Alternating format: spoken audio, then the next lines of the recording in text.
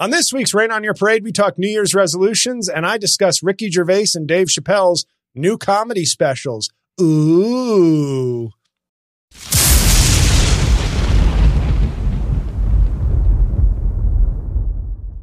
Hey, everybody. Welcome back to Rain on Your Parade with JL Covan. I'm JL Covan, here in the new year with Mike. Hello, Mike. Hi, everybody. Happy New Year. Hi, JL. How are you? You know how I am. It's horrible. How are you? I'm hanging in there, man. I'll tell you something, JL, quickly before you get to what you want to get to. That last week of the year, the void week, when you are in your mid-30s and you're single, there is nothing worse. You want to talk about falling into a pit of despair. I mean, my God, man. Brutal. Well, I texted you and you didn't reply, so I think that's on you. Anyway, guys. You texted me to tell me to watch one of your videos. Well, I thought it'd make you, because it was like podcast specific. It was Vinny the Guinea. Yeah. So, no, it's okay. New year, new me, guys. I have a resolution. I'm not going to bore you with my resolutions in real life. Yeah. But you can check them out at JL Comedy on Twitter, my alternate Twitter account that's not shadow banned. But as far as this show is concerned, I have a resolution that I think Mike will really, really appreciate. And that is, I will wear a different shirt every episode for the entire year. No way. Yes. That's the plan? That's the plan. Oh, man. You have no idea how excited I am about that. First off, because you know I like style. Second off, I'm not promising any stylish shirts. I'm simply promising a different shirt each week. Like 52 different, or 51, 50, whatever. However many episodes we do, there will be a different shirt. Hey, and isn't this going to encourage people? Hey, what's JL's shirt this week? I guess I better go to YouTube as well. That's the hope. Not only we want to do both. We want to get on YouTube and get the podcast numbers up as well, because our brothers in Israel and Palestine need us to do that. Yeah.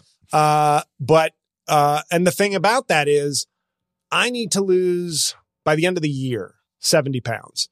Now, in 2021, I lost 60 pounds in 6 months. And off mic, we were talking. We didn't know we were off mic, but off mic, we were talking. Whoops. We were talking. 2020 nog. We were talking about. We were talking about how you thought that was a lot of weight to lose in 6 months. But the thing about me is, I eat horribly. When I get in a bad space, I'm eating horribly. I'm not exercising. So my body, I think since I did it at 42, I can do it at 44. Yeah. I'm not yet distanced enough where it's going to be a real chore. But once I eat right and exercise 5 times a week, and I really stay disciplined on my eating, not starving myself, but just eating right.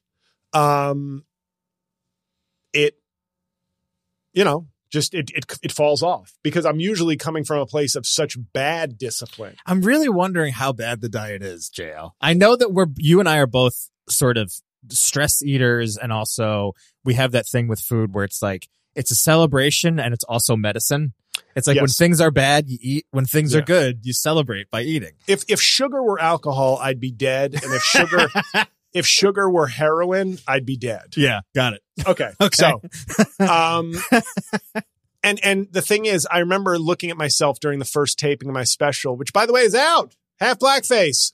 Go to my website, go to social media. The links are all there, Linktree, etc.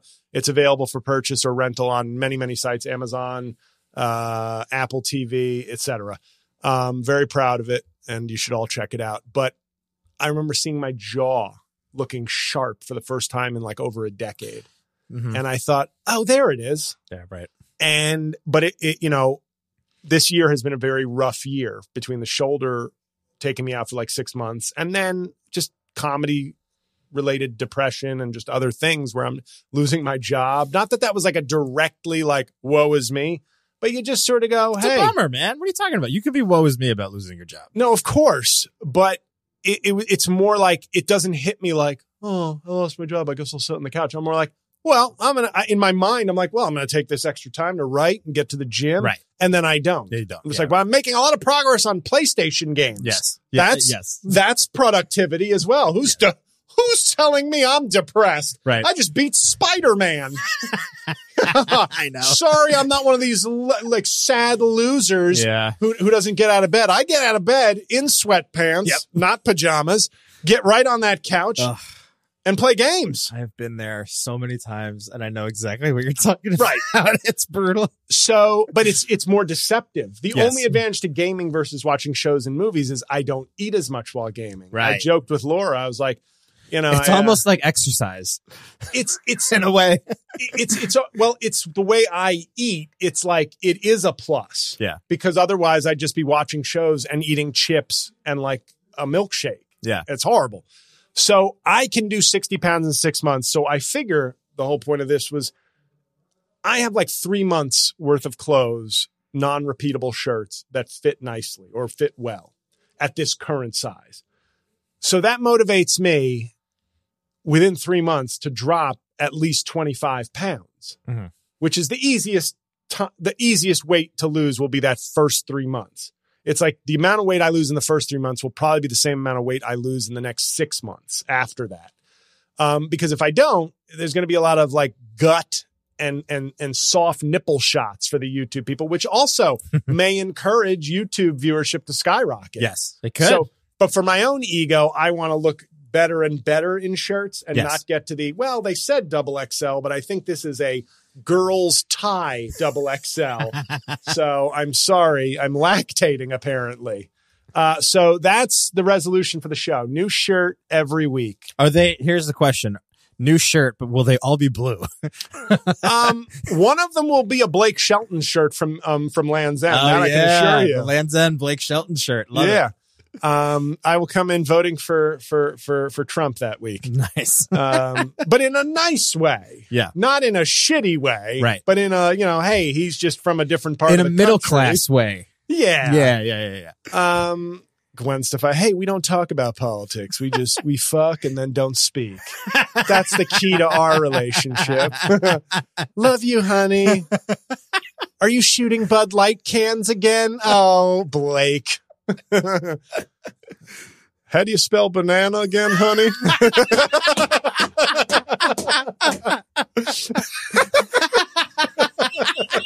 See how they have so much in common is my point. That is great. Oh my God. Okay. So it's a new year. The special came out yesterday as we're taping this, and Laura was thinking of how we could celebrate. And she decided on a Ranger game. We haven't been to a Ranger game this year. Very fun to go to a Ranger game. I have to say, for any hockey fans out there, may have covered this in the hockey episode, but Madison Square Garden looks great for hockey games. It really looks great. The color scheme, even when there's like lots going on, it's like coordinated versus just feeling like chaos, like, light shows. It's just hockey games are so exquisitely well done there. Whereas like the Prudential Center, not that their light show or that their team are not good. Yeah, we both hate But the Prudential Center is a garbage arena. Yeah. It still doesn't even look finished. And it's like, you're basically the same as the Garden in terms of you get all the major musical acts. You have the Devils, who are like 3-time Stanley Cup champions in the last 2 decades. So it's like they're as big as it gets for hockey. You get all the big musical acts, and yet your arena looks unfinished and it's a nightmare to get out of. Yeah. I actually prefer public transportation from there because when we were there to see Bill Burr, my friend Chris Lamberth was also at the show and he drove us home. Very nice. But the amount of time it took us to get out of the like tiny fucked up parking lots that they have. No shade to Chris. It was very nice of him to take us. No, I know.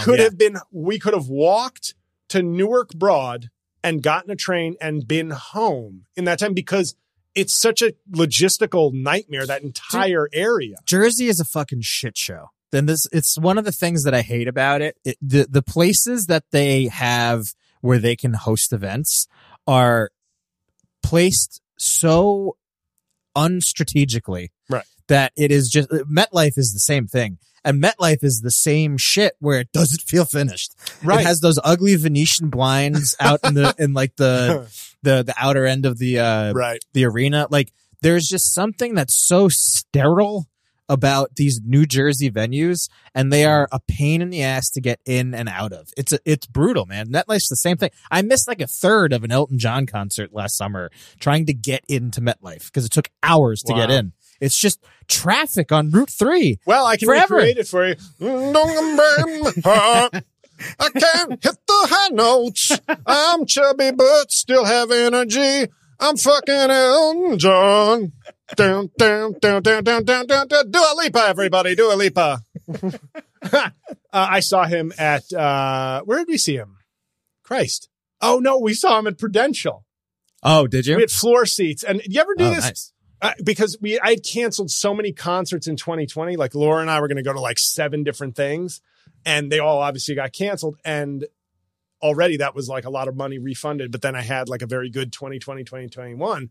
So I was like, I haven't taken her to anything in like a year. Yeah. So I said, let's do floor seats. But then I looked around. I don't know if you've ever done this. I just look around and go, well, what the fuck do? You look like a loser. How are you? Why do you have floor seats? Yeah. I'm somebody. You're a piece of shit. I think there's a lot of people that will spend so much money on specific things that they just kind of don't have. Yeah. Like Taylor Swift tickets for the bleacher seats that ended up being like smart not to say Beyonce tickets because that could be interpreted as racist. Well, you know me, always thinking. But anyway. Well, no, and that brings us to the Ranger game we went to. She got me tickets to the Ranger game to celebrate the release of Half Blackface, and part of it was a celebration, and part of it, I think, was to not have me thinking or talking about comedy for the pivotal 5 hours of the opening day. And so we went, and I think about that when I look at some Ranger fans. Ranger tickets are so expensive. Yeah. And I look around sometimes and I go, what do you do for a living? Sometimes you just see somebody and you're like, I think to myself, either these people have money or they're irresponsible. Yes. And I looked at the people sitting the bros sitting in front of us last night, and I was like, these are irresponsible people. Yeah. And I didn't realize that my Vinny character, it still feels so out of reality for me, yet based in reality, until I sat with like 9 dudes from Westchester last night. I was like, oh, it turns out I'm a little too refined still with the Vinny character. I think I needed to rough it up a little more. Almost like method acting. Hey guys, can I hang out with you and commit some hate crimes and like finger a girl against her will just to get really into your guys' world? But we went to the game, and I leaned over to Laura, and of course they lost 6-1. It was the single worst game by the Rangers all season. And I was like, JL Jinx not taking 2024 off, apparently. But these guys, we sat around and I just leaned over because we usually sit in the 100s because we go to like 1 or 2 games. So we spend, I spend the money on the tickets, but these were like only $20 cheaper per ticket. So it's not like she was getting me cheap seats, but it was just that one level. And I said, I leaned over to her like in the second period. I said, I want to sit with the rich people next time again. It's not that you don't guarantee that there won't be irresponsible spenders down there also. Yeah. I saw some rotund young man screaming at a woman that she was a effing C. Just right in the concession stand. They didn't know each other. I guess she had bumped him and was either not hot enough or deferential enough to him. This is just a passing and interaction. He was like, you fucking mother, you fucking cunt. Yikes. And I was Hockey like, fans, man, I got to tell you, even the creme de la creme seem like they could commit a hate crime at any moment. Yeah, they do. It's like hockey fans when they tell you that you might be the wrong element on January 6th and should stay home. Hockey fans. But hockey is so amazing. Yeah, I know. It's such an odd, It's such an odd juxtaposition because even in loss, I was like, but this is such a nice experience sitting here and watching this game. But the Rangers, they literally played their worst game of the year. Yeah. So that was disappointing, but that was a nice way to, and I referred to our section. I said, we're sitting in the M as in Michael, the M word section. And a hypothetical person asked me, what do you mean M word? And I said, well, it just feels like we're real close to people saying the N word. You got the setup you wanted, JL. Well, I said that to Laura, and she didn't give me. I wanted to create an authentic setup that I could recall. Mm-hmm. But then she was just like, she just kind of does what she does when I tell jokes, which is like, yeah. Laura knows the game at this point. Laura hates the game at this point. She hates both the player and the game, I believe, when it comes to stand-up comedy. But I think I was going to talk about something else this week, but I realized, especially if this is coming out like next week. Yep. So it's like it'll really be stale till then. But I feel like my willingness to step on toes in comedy, but also offer actual reasoned analysis about it with no fear of what it might do to my Terry Schiavo-esque career. Mm-hmm. We got to talk about Ricky Gervais and we got to talk about Dave Chappelle. Oh, wow. And I guess, can I just review my own special this week? Anyway, but why don't we take a quick break? Yeah. Okay. We've reintroduced ourselves like Jay-Z. Take a quick break and we'll be back to talk about the big comedy specials to kick off the year. So we'll be back in a minute.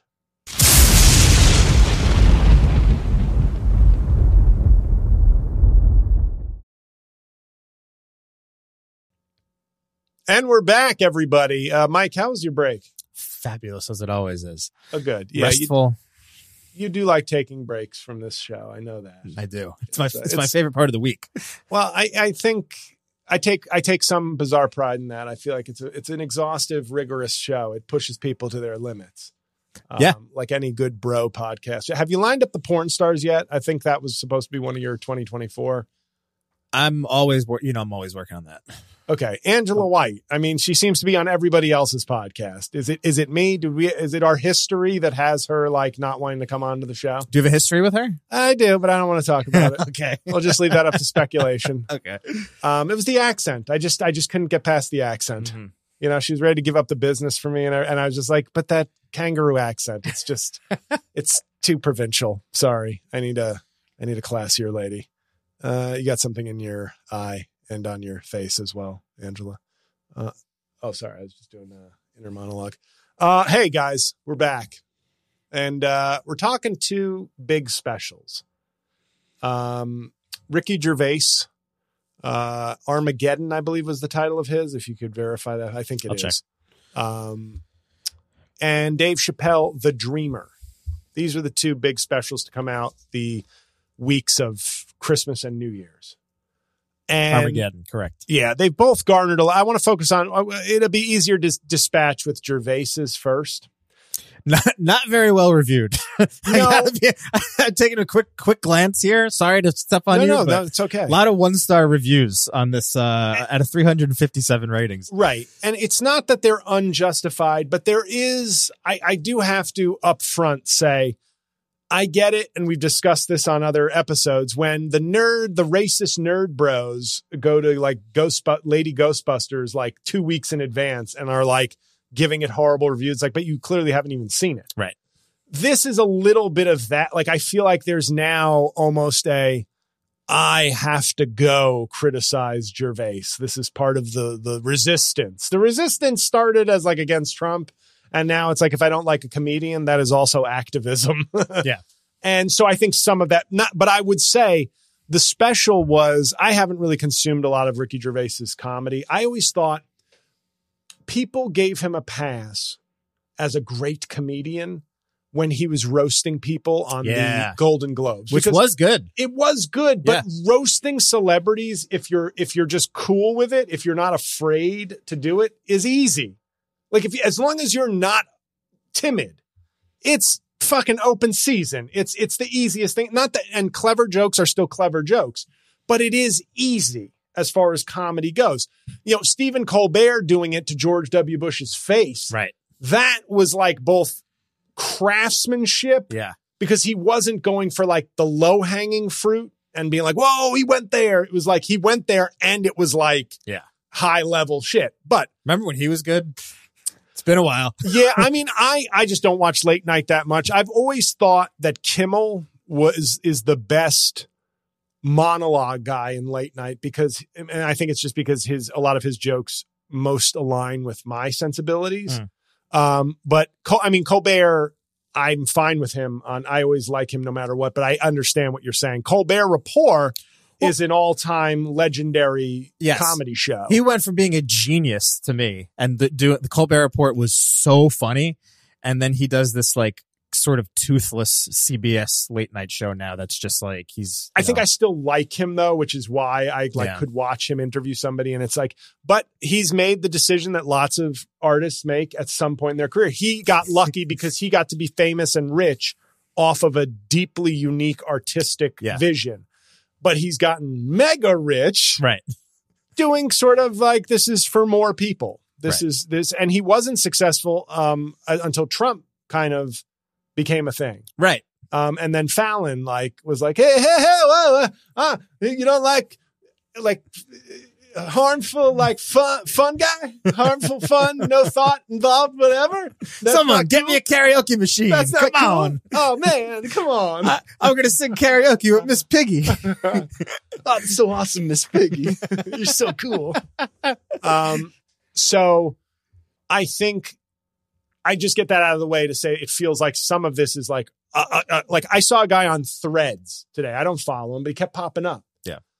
He's got 800 followers, not a robust following on Threads. It's not nothing, but it's not very strong, but he's getting tons of likes because every post that pops up is just some critique of Chappelle. And they're like repetitive. He's not developing new critiques. It's just like he is doing the thing that so many people do, which is like, oh, the algorithm likes it if I keep talking about Chappelle and Gervais. So there is already, these systems are like rapidly there. It's almost like exponential growth.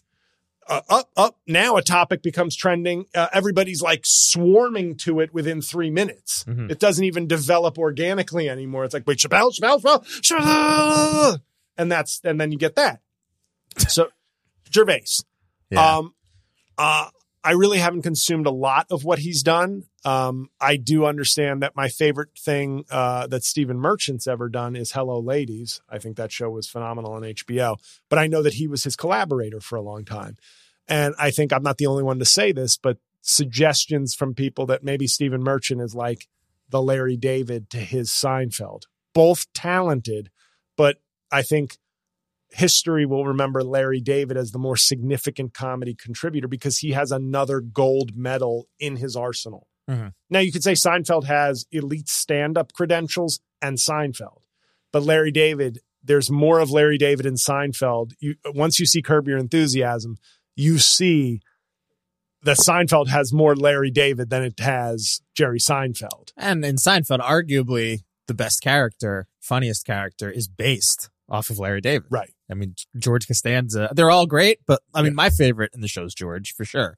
I prefer Kramer's post-Seinfeld work, to be honest. I mean, he was ahead of the time. Nobody's going to call his performance woke. It's true. That is true. It was pretty much the antithesis of woke. Kramer, comedy legend. Yeah. Michael Richards, excuse me. Kramer.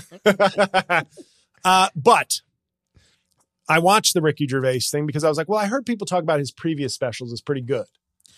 So I watched this one and it gave me Bill Maher vibes. And I'm current Bill Maher vibes.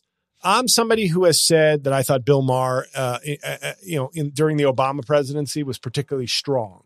I thought he was very fast to call out the racism.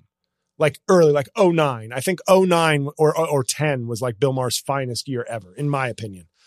But post-Trump, I think Bill Maher is in some sort of, I'm bitter about vaccines / I don't want people to think I'm just some liberal hack / I also know how the game is played. And I trend every Saturday because people will share a clip of me that they didn't like. And I trend. And then Fox hails me as liberal comedian actually said this. So whether it is part strategy, mostly strategy, a little bit of strategy, he is playing that game, but he's very obsessed with woke and it already feels stale. Like the thing some of these comedians like Gervais and Bill Maher don't understand, I think, is when it comes to stand-up, you have to be keeping up. The ecosystem is like moving at a very rapid, almost computer industry pace. So you either have to be doing something that nobody's doing or you have to be pumping it out quicker. And Gervais, Bill Maher, I saw Bill Maher. I took my mom to see Bill Maher because my mom is in the right demo. Like she'll watch his show. She watches MSNBC, but she's not really on social. She's not on social media, and she's not watching tons of comedy. Right. So like, I go to Bill Maher at NJ Pack in like 2018 with her. I basically know just about everything he's going to say. Right. And leave fairly unsatisfied. But it was a gift for her, and she liked it well enough. Gervais, as I said, it was like, do you like 2017 Bill Maher, but you'd prefer it with a British accent? Well, watch his 2023 special. It's this obsession with like, there's this, and I talked about this with my friend Rod of the Black Guy Who Tips. There's this now kind of obsession with, if you're offending people, that's just as good as humor. And it's like, it's not. And sometimes like the offense is so transparent. It's so obvious what you're doing. You're telegraphing your move. You're looking the offensive receiver all the way across the field and then throwing it. And I'm just fucking pick sixing it. Well, listen, in my opinion, I think at this point, the anti-woke comic is now an archetype. Yeah. The anti-woke anything is now an archetype. How different at this point is Gervais or Bill Maher or any of those types of guys? Really, how different are they than your fictional character, Vinny the Guinea? Yeah. They're really not that far away from a character that you created out of seeing these guys on the, I mean, that is just like a staple in the quiver of a lot of dudes that work the road that are like a little older than me and probably closer to your age, maybe a little older. That's what they do. You can't say that anymore. And that's like kind of part of their act. Right. And I don't really understand. If you throw in a participation trophy joke, yes, it still gets a laugh. Right. It'll still get a laugh. Like, and it's sort of embarrassing all around. It's embarrassing that there are people who are so unsophisticated with their comedy, but it's also embarrassing that there are comedians willing to shovel that shit into their mouths and like be praised for it. And I really get annoyed when I see like somebody like Sebastian Maniscalco, who I'm a fan of. I don't think he's perfect. I think some of his sensibilities are starting to really lean in that like anti-woke kind of thing where it's like, what the fuck do you even care? Right. You're worth like 50 million. Woke, not woke. You're selling out arenas wherever you go. You can do whatever the fuck you want. Right. And you're going to stay within your lane. And he keeps getting to make stuff. He's got that show on HBO Max now. Right. It's not slowing him down in any way. And if anything, he's just continuing to gain momentum. Right. And he's not like complaining a lot. No. But the sensibility, like in his last special, he does a whole thing about a guy in my kid's class, a kid identifies as a cat. Well, no, he doesn't. Right. No, he doesn't. And it was so layered on thick that it was like, you're making fun of a trans kid. I get it. Like, and you're not wanting to, like, you're sensitive enough to your bank account to not want all the liberal progressive industry smoke. Yeah. But you're catering to like, you don't have to do that. Like, it's weird that you're, or are you picking up what everybody's putting down, which is like, yeah, but there's gold in them. What is it? There's oil in them fields, or there's gold in them hills. The hills, right. There's gold in them hills. I think all these guys are like anti-woke prospectors, like, oh boy, there's a whole mine of participation trophy jokes and trans jokes that we can become millionaires with. Yes. And it's working. It is working. Like, I am not here to say that doesn't work. It's horrible comedy. They think they're the only ones who are hack proof. Yeah. Like, there's no limit to how many anti-woke, anti-trans, anti-whatever jokes you can do. And it's never hack. Yeah. It's like, that's the absurdity of it. Like, you think you've cracked the matrix and like your field is like, oh, no. But if you make fun of trans kids, that's a never ending supply of originality. Well, stand-up is an interesting art form because I think that it is difficult to be subversive. Is that fair to say? That it's a little difficult to be in a movie. You can use a little more, a film or a TV show. Things can be a little more allegorical. You have a lot more room to breathe and kind of make a statement and still be funny without kind of saying exactly what you mean. Right. Which I think is a difficult thing for stand-ups specifically. But my question to you, JL, is Ricky Gervais has been in our lives for a long enough period of time now. He didn't ascend as a stand-up comedian. Right. He basically kind of piggybacked the success of his radio show, which I think was like one of the first big successful podcasts too. And it's okay. The word piggyback sort of sounds nefarious. It's like you're allowed to piggyback your own creations. Yes. No. I get what you're saying. I just want to make it clear. Like sometimes that term can sound like, I mean, after he made his 10 million working his ass off, he piggybacked off of that. But it would be like if,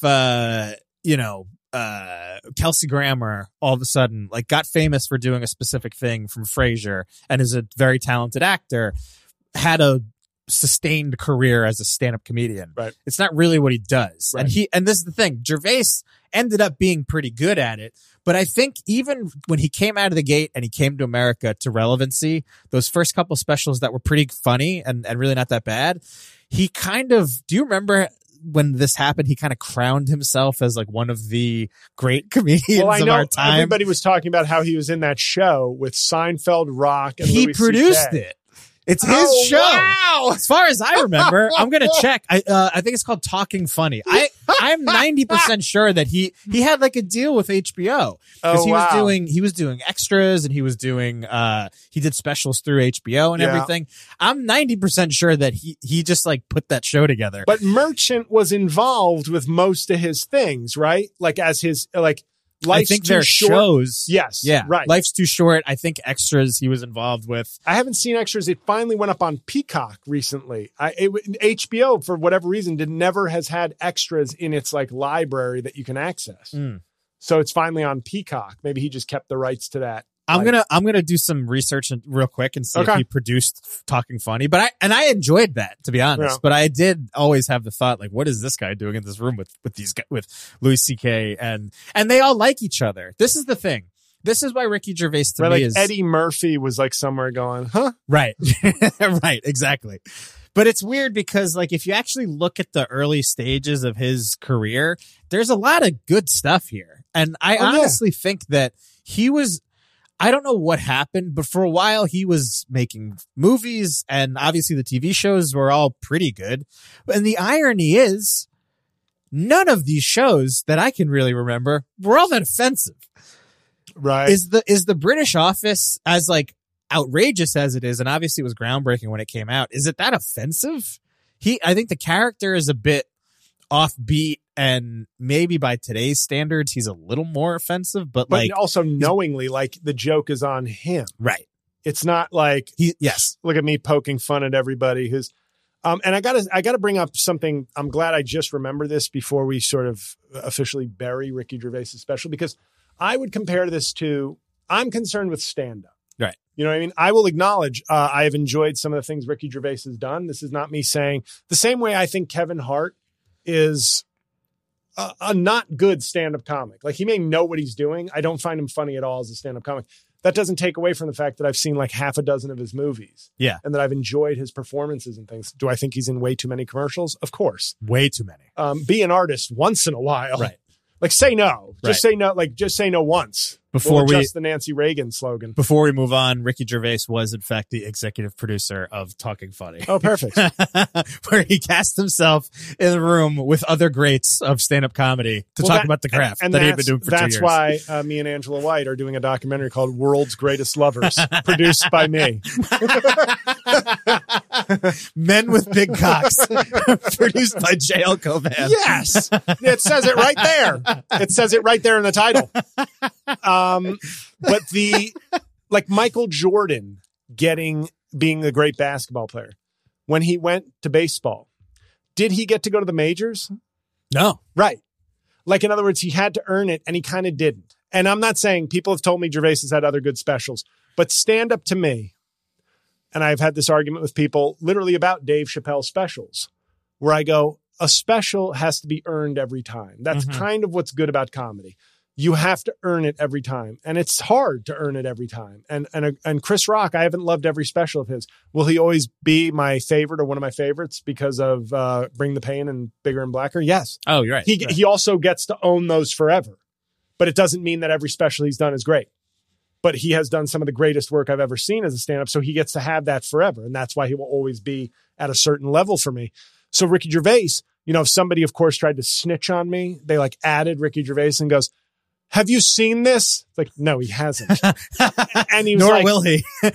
he said, have you even heard of this guy? You're a million times better stand-up than him. And I replied and was like, basically I was just like, yeah, you're pathetic. You follow me. You're pathetic.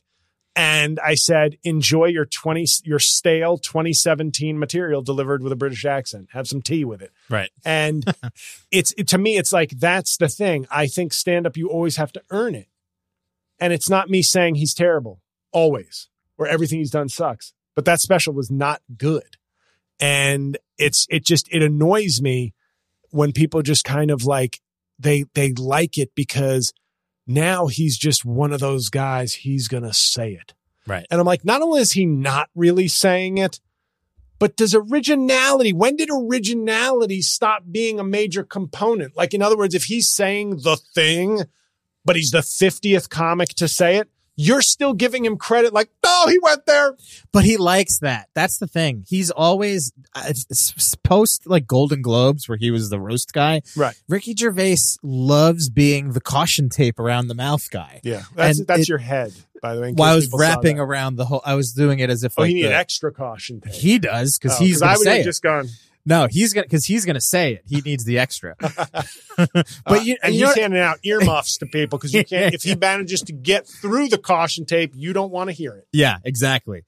So, I mean, I don't know, man. And I think, I don't want to step on Chappelle, which I know is coming, but I think that I think the refreshing thing about Chappelle when I was a kid, I mean, Killing Him Softly is a major influence.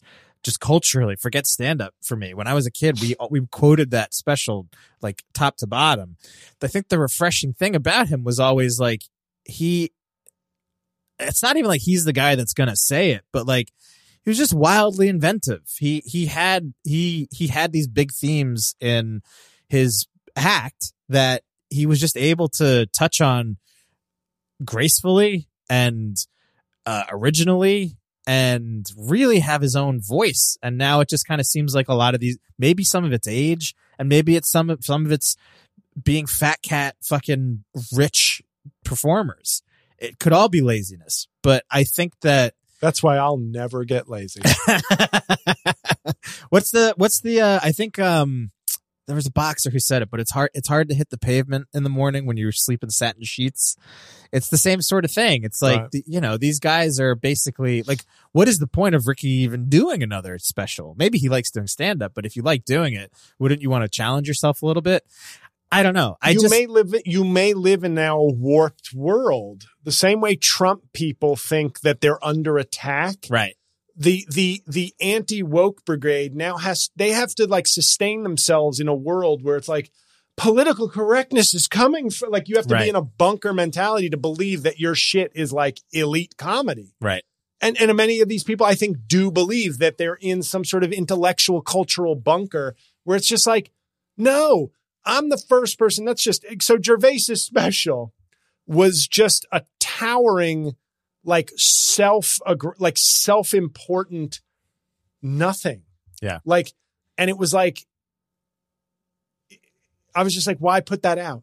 Yeah. What, like, unless you have deluded yourself into thinking, oh yeah, no, the world still needs me to like put wokeness in its place. Right.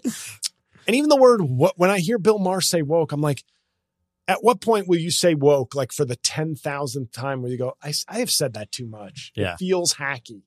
But Chappelle's stuff, and I would say there's like two phases to the Chappelle career.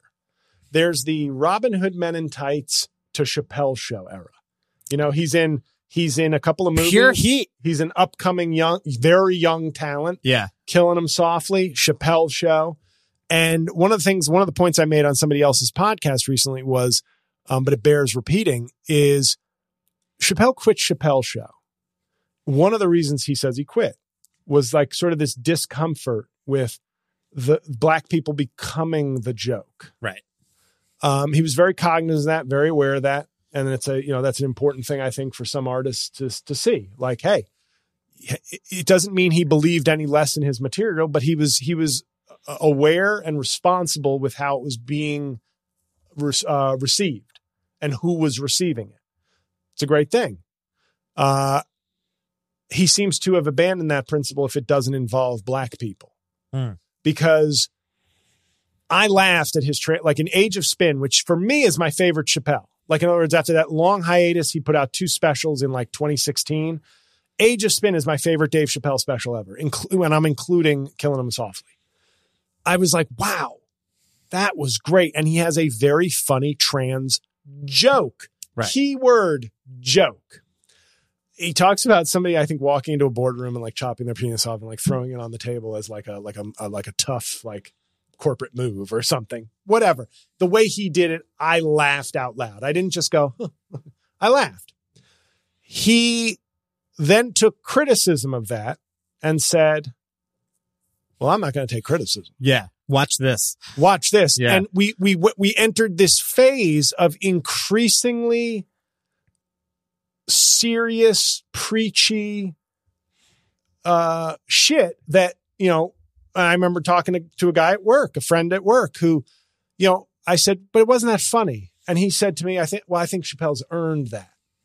And I go, a comedian, I'm sorry for having a blanket rule. A comedian never earns the right to not be funny when they're doing stand-up comedy. Right. When they're people, when they're living their lives or discussing issues outside of the but when I go to a stand-up comedy show, you never are freed of the responsibility to make me laugh. That's why I'm there. You can make me think also, but I don't do the Nanette thing. And once again, I got into a lot, like some friends thought I was being harsh on Dave. I was like, you didn't give a fuck when I said Nanette's shit was like a 20-minute tearjerker at the end. I was like, that's not funny. But with Chappelle, it has become an increasing fight to like defend yourself versus let me just go out there and be funny. That would be Michael Jordan, instead of playing baseball, demanding to be sent to the majors because I'm Michael Jordan. I'm a great athlete. And the turning point for me with Chappelle was actually not the trans jokes or trans discussions, as it was his Broadway show. I think I saw it in 2019, his residency on Broadway, where he did a long bit. And some of my listeners may have heard me talk about this before, but he did a long bit about Comedy Central not wanting him to use the F word, the gay slur. And he said, I said, well, why not? You think, you let me say the N word. And he was very adamant about saying the full F word. Like, he said it loudly, as if like he was taking the power back. Like, imagine a white person. I'm going to go there. Imagine a white person screaming on stage the N word, because it's like, no, this is comedy. You're not going to tell me I can't say it. Not going to be received very well, except on the Daily Wire Plus streaming platform. And he then, the woman said, well, Dave, you're black. I don't know. She said, Dave, you're not gay. And he said, but I'm an N-word. And yup. Right. Yep. Exact. Got him, Dave. Got him. Right. And I was like, I wanted to stand up and go, you're all fucking morons. You're all fucking dumb. Or you're bigots trying to just put a square peg in a round hole. Yeah. There's no third option here where like Dave has solved the puzzle of like, yes, see, no. SAT analogy question that's very easy. Black is to N-word as gay is to F-word. But JL, isn't this the whole issue? That we've had conversations now about art dying and everything. I think part of the issue with any of these people as they ascend to a level of, like, Chappelle at this point is into like the legendary status. Yeah. And he's still making things attempting to be as, at the height of relevancy. Yes. You're telling a story, obviously you're hearing it secondhand, but you're telling a story of somebody attempting to tell him no. When he's at a level where nobody else probably does. Right. And I think when your ego gets to a place where you never hear no, there's no pushback from anything, This is kind of what happens. Who tells Ricky Gervais no? Who tells Chappelle no? Who tells Seth Rogen no? Who tells any of these people no? I'll just keep responding with each person's laugh. Yeah, and I think at a certain point when you stop hearing no and people just will let you to kind of do whatever you want, the checks and balances go out, your ego probably goes out of control, and then, again, I think we've said it before. I am so happy that I have not had to see Eddie Murphy bad at stand-up. Right. Like, he's a hero of mine because I only have 3 great pieces of material to go off of that I love dearly. And it's because there is none of this that exists with him. Right.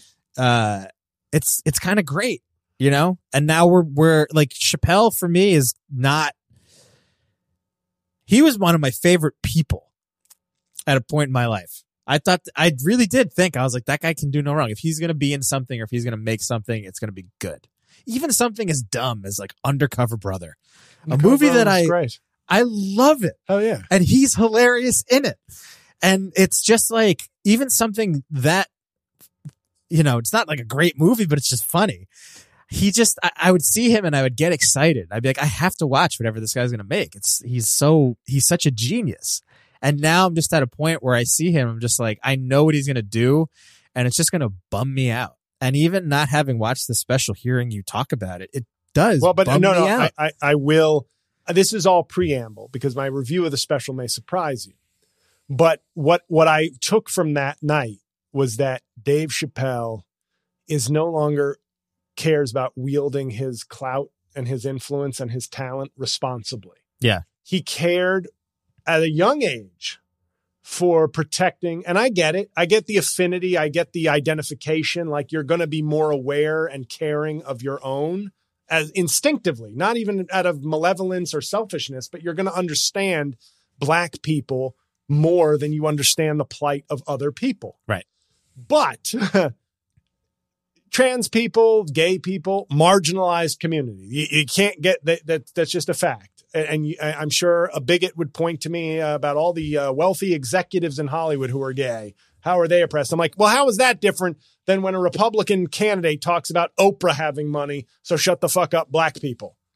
Like, it's the same thing, but you're not removing your I care about me and my people glasses and seeing how the board has various people in their own struggles and dealing with things.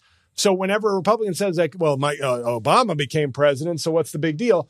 That would be you saying, look at all the gay people or insert other minority group with influence. Jewish people obviously get a lot of this shit. You doing that is the same thing. Even if it's a degree different, it's the same process. And Chappelle with the trans thing, and what I realized with this special, because now I will talk about The Dreamer. I was happy with this special. First, like, it was, I thought, his best since The Age of Spin, because it was funny. Even when he broached subjects, disabled people, trans people, briefly, it was jokes. And I felt like it was, for the first time, not him defending himself, but him baiting people, which is different. Right. Like, it almost felt like he was like, trans. Yeah, right. And now, is there a lot of trans stuff in it? No. He Okay. does one bit in the beginning, which, yes, once again, could be dismissive or offensive, but it is a joke. It is a pure joke. Then he says, so I'm done with trans people. I'm going to talk about disabled people now because I love punching down. And when he said, I love punching down, I guarantee you he said that almost in quotes. As the Daily Beast has said, He didn't put quotes, but there was a knowingness to it this time, I felt, which is like, yes, I am baiting. This time I'm baiting you. I'm not trying to have a lecture series with you. I'm baiting you with jokes. Yeah. And then he moves on to other stuff the rest of the time. He had this very long bit at the end, which did not have the payoff he thought. It was like a Lil Nas X bit, which was just, I was expecting better. But the middle substance of the special is very funny to me. And it felt like there was so little lecturing in this one, but now he's unleashed a monster. He's almost like, I'm sorry to make the comparison to Trump, but it's almost like comedy MAGA at this point. Trump is almost irrelevant to that movement. He is not irrelevant, but it's almost like its own festering mob now. Trump just gives them focus. Yeah. But they have been awoken and unleashed and empowered. Yeah. And with Chappelle, a lot of the stuff the next day and the next few days after the special was, oh, they're going to be mad about this. Oh, Dave, get 'em. Funny? Not funny? Anybody? Any of the get 'em folks think it was funny? You want to speak on that? Because I did think it was funny, but that's all I look at comedy for. Once again, you can have Gary Goldman makes great specials, and his last few have had like deep meaning to them and themes, but they're not, hey man, that was important. Yeah. It was important, but it's funny. You got to do funny first with comedy. And I felt like Chappelle did funny first, but now his fans seem to not care as much about the funny, or some of them. They don't seem to care. And the detractors don't care about like he's unleashed this thing where now his specials are just, well, do you like trans people and are you a good progressive? And are you going to stand on that above all else? Or do you hate progressives and you're going to cheer on Dave because you know he's fighting the good fight against them? Whereas it's like, was it funny? Was it hilarious? Was it up to his level of skill? This one I actually enjoyed for the most part. Whereas I felt like some of his other ones recently have really been fucking not good and not enjoyable. Yeah. And Grammys or Emmys or whatever, I don't give a fuck what they won. Like, just not it for me. But it just feels like when I see the Chappelle mob sort of the virtual sort of sides dividing, I think they almost feel wrong on both sides. But I feel like Chappelle giving license to some soft bigotry is sort of this next phase of his career, is whether he wants it or not, is kind of the license he is kind of what he's done. He sort of has made himself into a culture warrior above comedian, which is the worst. It just sucks. Those people are and he the did worst. it knowingly. I think he can try to retreat, but he did it knowingly. He wasn't just, oh, my material divided. No, Age of Spin, the first ones, those were jokes. Yeah. And those could be divisive and offensive and whatever. But then he leaned into the cultural warrior a little bit more, and the comedian took a step back a little bit. Because when you're nodding and clapping, you're not laughing. Yeah. And it makes me think in terms of our society in general, of just, Chappelle on an entertainment scale, Trump in a sort of political scale, where it's just like we're just dividing into sides on everything. And, I don't know, when I see, this is a little bit of a non sequitur, but I've seen it with issues like, Israel. Like, no, it seems there's, Thomas Friedman in the Times is a little bit nuanced, but I feel like everything from comedy to politics, the nuance is gone, and people can't talk through things. You're on one side or the other. And I don't know. I just see Chappelle as enabling that shit, and not caring that he has that power. Like, he loves to flaunt his power, but now he's not as interested in wielding it responsibly. And he'll say things about Jewish people, but not, he'll get rid of, he did this at the Garden, I think, where it's like, or he did it in one of his shows, like, the one people I won't talk about is the Jews. But then that can be funny. But he seems to linger on certain things like this where you kind of give a wink, wink, like, why. Right. And I get it. That can be funny. You can be towing the line, but I've already seen how irresponsible he can be with trans stuff. So what's to say he can't be irresponsible with another group, with another people, with another struggle or whatever. And I don't know. That it's disappointing to me, because if you're going to be a responsible comedian with that much power when it affects your own people, what's stopping you from doing that for other people? Dude, and it also bums me out when it goes the other way. Like, I mentioned Seth Rogen. It's not like I was ever a huge Seth Rogen fan, but Superbad is a very funny movie. And really... That new Ninja Turtles was really funny. Really? Seriously. Yes. Oh. The one he did, the one he produced. The claymation one? Yeah. It's really funny. I liked it a lot. Really? Yeah. Okay. I watched it like with my nephew on a whim just to be like, well, this will be, I've heard it's good, but it'll probably suck. And I thought it was really funny. Interesting. We're at a place now where like the comedy tastemakers, I don't know. There was a period where those Apatow guys were the cool comedy guys, and then they just kind of stopped making anything worth watching. Comedically, at least. I think we talked about this during Nice Comedy, where I said that was the last. I know you hate that episode, but that was like the last. You can name eras of comedy in the last 40 years, right? And Apatow feels like the Apatow Rogan feels like the last definable.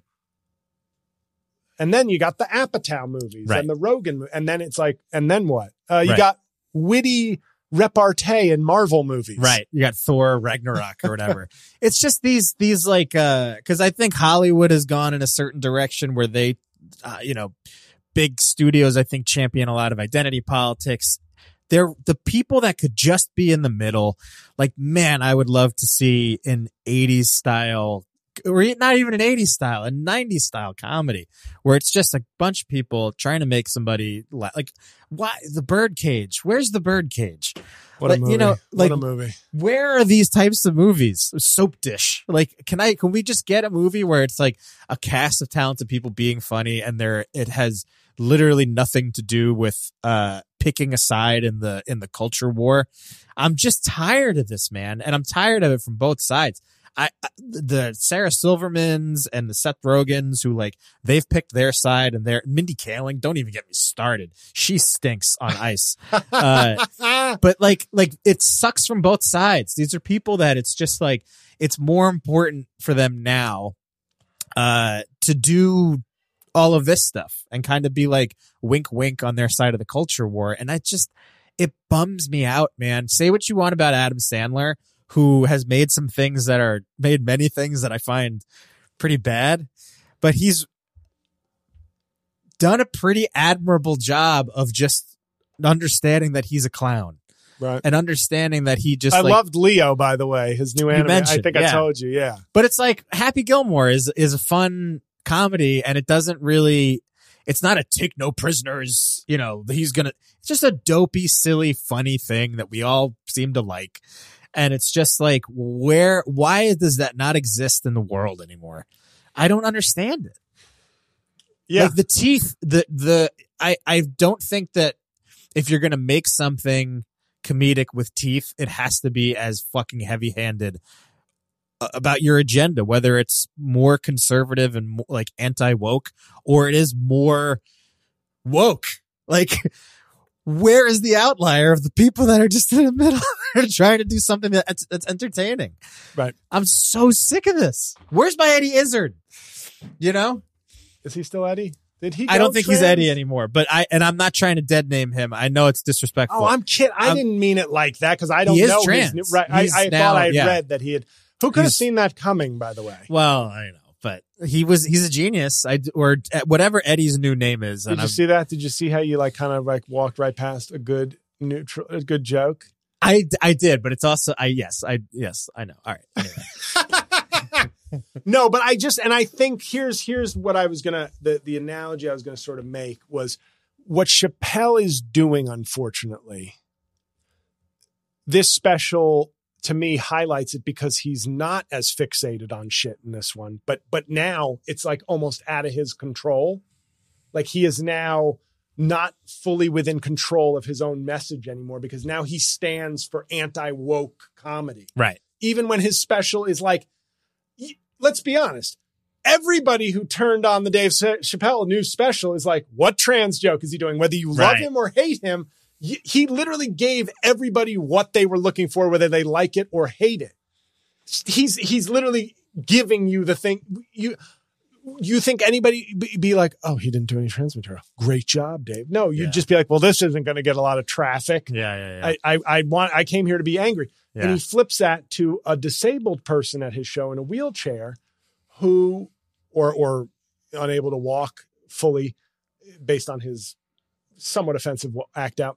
A disabled person coming to the show for anti-trans material and then like storming out of the show like this. Yeah. That's funny. Yeah. Because it's very aware. Yeah. It's very aware of the situation. Now, when he does an Asian thing in the movie, in the show, that is a little, breakfast at Tiffany's level. But of course, the savior there is he's doing a joke about his wife. Right. So, there's a little much more latitude there than just a stray bullet going towards the Asian community. Yeah. But what this broader thing is that you have to look at, I think, is that if he's giving a little bit of license, friends of mine exchanged the trans bit. Did they say, and what did they say? He's not lying. Right. And I exited the conversation because I was like, funny, not funny? Did you laugh? Or did you watch Dave Chappelle for his insightful views on trans people? Because that makes a big difference to me. And I see that in broader things is kind of my point, is that Chappelle is giving license to people. People take their cues from famous people now. Right. If you're a famous, influential person, you have clout. You have meaning, whether or not you should. You have influence on people.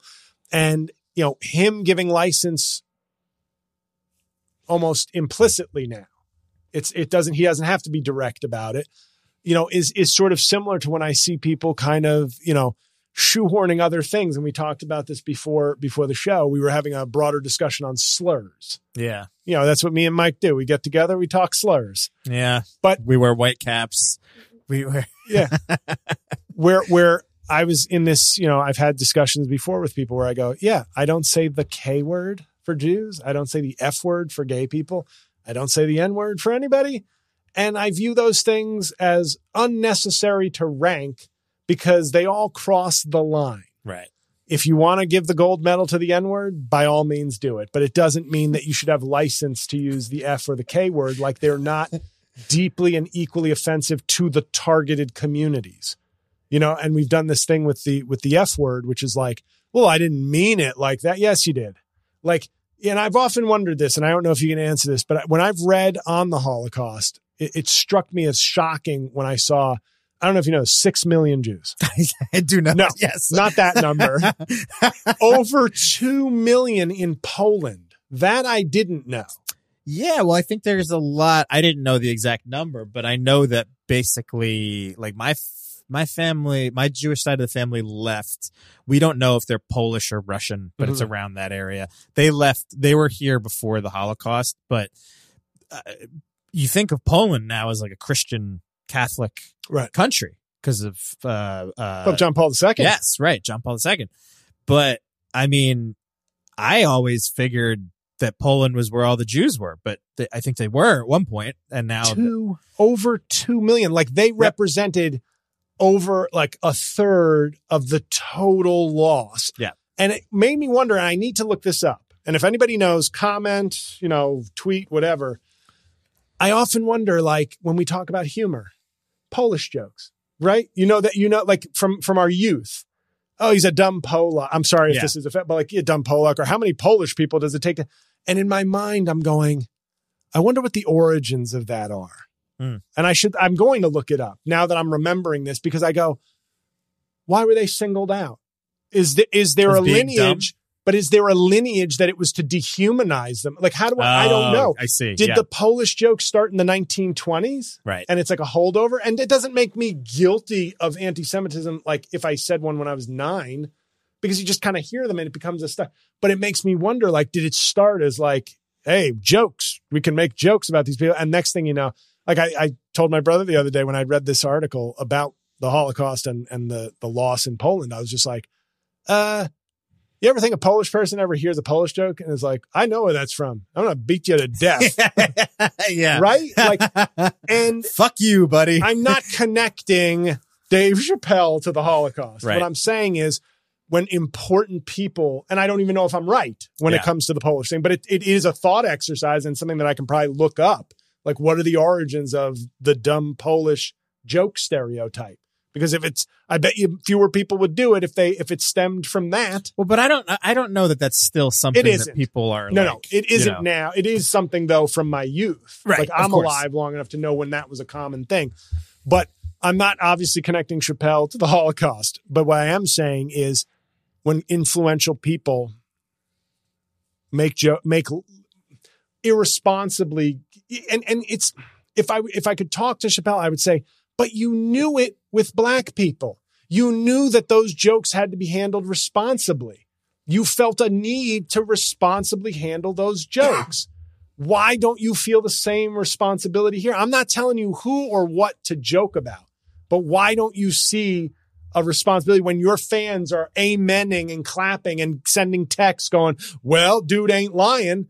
That's not comedy anymore. You're influencing culture, like on a serious level, to fans who see you as like some truth teller and somebody who goes through the bullshit. So now your stuff does have more resonance. Your words have arguably more importance today than they did 20 years ago when you were very careful about who you joked about in front of whom. And that's what I would say to him because, you know, in other areas, like I said, I've seen what I think is, you know, sometimes anti-Semitism couched in like, no, I'm not talking about it that way. Like we were laughing before because we were talking about slurs. And I said, yeah. Gaza. Yeah. I'm really about Gaza. Yeah. That's like my landlord is charging me way too much fucking rent. Gaza. I'm actually talking about Gaza right now. Yeah. You ever see those people not tip a lot? Gaza. Yeah. And well, it's tough, man, because the anti-Semitism stuff right now, it's like it's heightened because of what's happening in the Middle East. But again, as a Jewish person who is pro-Palestinian, I think that it's this tricky. It's specifically a tricky time because you have the people that, like you've mentioned in your life, that kind of use this as the excuse to kind of be anti-Semitic, which is odd. Well, it's a convenient vessel that that can cover up deeper prejudices because it's an acceptable. There is a discourse where it is acceptable to defend the people of Gaza, right? And it is a Jewish state attacking them or retaliating, and when you say pro-Palestinian, and I don't care, I'm not judging, but I assume you mean like pro-Palestinian in terms of like stop the bombing, or are you like again like anti-Zionist? Both, I guess. Okay. I mean, like I got offered to go to Birthright when I was 18. Like the packet came in the mail or whatever. And nice. Can I go in your stead? I look Israeli. I mean, maybe 10, 15 years ago, maybe. But I don't think the offer's still on the table. Well, when I lose that 70 pounds, bro, fountain of youth. But I don't know, man. I think that it's like this particular instance. I mean, you look at the numbers. I mean, I think that the terrorist attack and the fact that they're still hostages is horrifying. But I also think that I think Israel's always, you got to attack. You have the right to defend yourself. But I think my problem they is go ahead and kill a lot of people that don't need to be killed, which I think is bad. I think Netanyahu is a piece of shit. Yeah, he's clearly like they don't even like he has every motivation to make this thing go on. But at the same time, I mean, when I read about what happened on October 7th, it is some like in a different world, in a movie, we'd be like, oh yeah, that dude's just going to kill everybody. Sure. And I know that's not okay, but it was like when you read things like there will be a bloodlust. I know. That is completely understandable, but not okay in an international law system. Yeah, 100%. And especially when a lot of the people that is like the killed, last person, other than some of his cabinet, that you'd want to have wielding this responsibility. Right. Like you have it in the worst hands. And I think, yeah, Biden is in I think people kind of don't get, this is off topic kind of a lot. But anyway, we got here. Yeah. Well, I was just going to say, my whole point was just based. The only thing I really wanted to say about it was like even being a Jew that is like supportive of one side because of my like beliefs on what I have read about what's happening there, knowing that it's really a messier situation than can be simplified in any kind of like podcast. Kind of, yeah. Between a comedian and his producer. But I mean, I think that it's totally, your point is right, where it's like, again, it's not a Chappelle issue because I don't think he's furthering any kind of narrative, but like that was why that Kyrie Irving thing was such an issue, because you have a person of great influence, especially with a specific type of person. I mean, like his demo people that think that he's cool are probably more than not like young black adolescents who might be impressionable, you know? And if there's like, if there's a serious belief that like Jews are responsible for all the terror in the world, you know, then if it's pushed by somebody with 5 million Instagram followers, who thinks he's right. When Mel Gibson said it, we did nothing. And that's not true. Mel Gibson made a pretty substantial exit from Hollywood for a while. No, I'm kidding. No, I know he's still working, but it's like Mel Gibson was like the first like mainstream in the modern era who was just like drunk going, Jews start all the wars. Yeah. And then I saw Oppenheimer and I said, well, you know what, Mel? Yeah.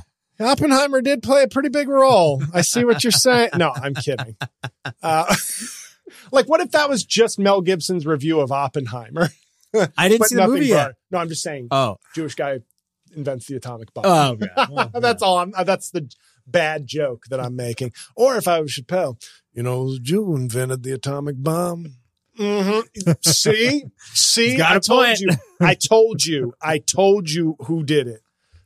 Okay, so on that bizarre journey, but my point is, and many people may be saying, JL, it's just, you're making too much of this. And it's like, I don't think so. I think Dave Chappelle has opened Pandora's box a little bit in his world. Yeah. He's not more important than Joe Biden or Vladimir Putin or Xi or Benjamin Netanyahu, but like in his cultural space, I think he's opened up a Pandora's box that even retreating from it or stepping back into just pure comedy, I don't know if he can put it back in. Because there's too many like amens and and that's right. And my man is telling the truth kind of vibes that I see. And the flip side, which I think is less dangerous, but still not without problems, is the other side is like, well, now he can like never do comedy to some people. Like some people will just interpret every word he says as like, you know, bigotry and hate. Yeah. And not allow him to joke on any topics. But anyway, I'm going to have a special that you should watch. After this very quick break. We'll make this very quick. We have a punch down of the week, first one of the year, and a review. So we'll be back in a minute. Thank you.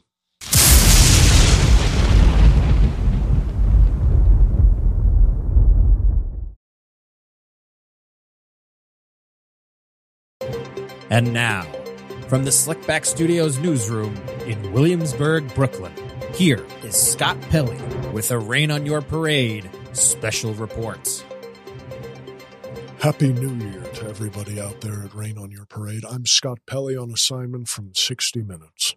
For the first punchdown of the week, JL posted a video as Donald Trump, wherein he gave Donald Trump's New Year's resolutions. And a fan replied, let me bring this up.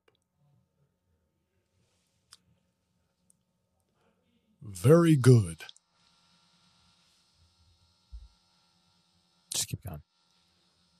Very good, except the orange orifice, a.k.a. the mango mongrel of Magalardo, a.k.a. the diaper-clad wannabe dictator, would literally say New Year's revolutions, 4 laughing emojis. That's the punchdown of the week. JL, would you like to explain it to these people? I would. Thank you, Scott Pelley. Appreciate you being here. Happy New Year to you and yours. I hope you're still lifting weights. This is one of the things I really hate in comedy, where somebody just kind of uses your work as an open mic for their attempts to be funny. Like, so he's very orange orifice, mango mongrel, I think it's mongrel, Magalardo, diaper-clad wannabe dictator, would literally say New Year's revolutions. Wow, that was a long way to go for bullshit. Wow, the low-hanging fruit of missing the word resolutions. And I love the very good except. Okay, well, guess what? Punchdown of the week, who I'm not going to identify because I think you've made several comments on my YouTube, so keep it up. Algorithm and engagement. The 4 laugh emojis is probably the most offensive thing of all. And I'm trying to find out who the 2 people are who liked that comment, because I'd like to block them from my channel. So that was the first punchdown of the week. Somebody using my post as a open mic. So now we're here to the final part of this very epic second episode of the year, but first one we're recording in this year. Special to recommend, guys, and I think you might know which one I'm going to recommend. It's a little ditty called Jack and Diane. No, it's a special called Half Blackface, which took 26 months to come out. Okay. Much like the aforementioned Eddie Izzard. It was a long process till he could stand in his truth, her truth. But it's out. It's available on Apple TV, Amazon, YouTube, like for pay, and some other sites. Vimeo for international people. I know I have several international fans. It's my best work. So if you've ever liked anything I've done, or you said, you know what, JL really did well, this is better. I put this up against anything in the last couple of years. I'm not even kidding you. Like, I know this is self-aggrandizing and whatever, but so be it. You won't rain on my parade when it comes to this special. It's, and like I said regarding Ricky Gervais, I said, and Bill Maher, if you've either got to be unique or you've got to be quick. And this special, despite being basically in the can for 2 years, still holds up because it's singularly me. Like it is my story. It is experiences that are very limited because it's the universe that I'm appealing to or that I'm reflecting are people who blew up during COVID and people who are biracial but look white. Like there is a very limited segment of the population that those things apply to. So I felt very confident that this story would be unique. So the jokes all hold up despite a 2-year journey to get it out. But it's also just my funniest stuff. It's killer. And I think you should all get it if you're a fan of mine. And if you hate me, if you just stumbled upon this episode just to tell me that I'm a woke cuck and Chappelle's the goat, you still should watch it. And I guarantee you will like it. There won't be that moment for you to go, oh, here's where he got. No, you're just going to be like, God, I hate that this guy's so good because I really hate him as a person. But by God, I respect his comedy. So on that note, just go get it, guys. I've been talking about it for what feels like half my life. It's worth it. It's worth it to you. It's worth it to the little money you'll have to spend to get it. Has it been worth it to me? The destruction of my life, mostly? I'd say yes. I'd say it's that good, Mike. So on that note, endeth an epic episode of the podcast. I hope you found it somewhat interesting, somewhat enjoyable. A lot of comedy talk, but it's of the moment, Mike. You'd agree that it's not just random. This is sort of central to the landscape right now. And next timely, week, yeah. And next week we'll be on to a more evergreen, a less comedy themed topic. I'm thinking law enforcement and crime. Good topic, right? Maybe. We'll see. It is, folks. I'm telling you, if Mike wants to be wishy-washy, it is, and it will be. So see you next week on Rain on Your Parade. I'll see you next Thursday.